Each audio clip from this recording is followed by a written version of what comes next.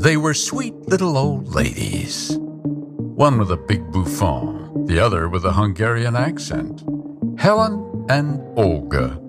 They looked like very nice grandmothers, In a city named for angels, Helen and Olga made it their mission to help homeless men get off the street.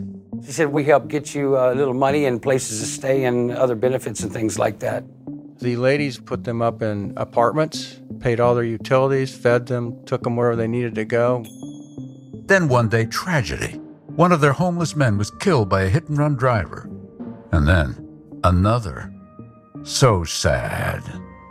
Because he loved us. We were like his family. We supported him. We gave him money, yes. Two sweet little old ladies.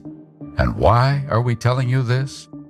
Because this is Dateline's latest podcast, and as you might expect, this is a story about murder most foul.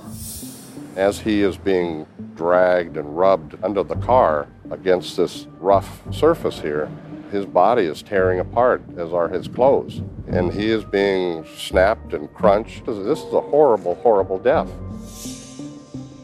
I'm Keith Morrison. We at Dateline have covered many murder plots over the years. Many motives, many means. But this one? Well, we've never seen anything quite like this. And we're not alone. It's about as cold-blooded as anything I've seen.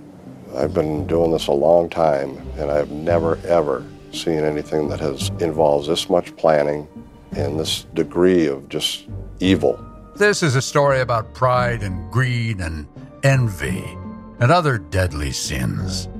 It's a story about blood money and, yes, murder.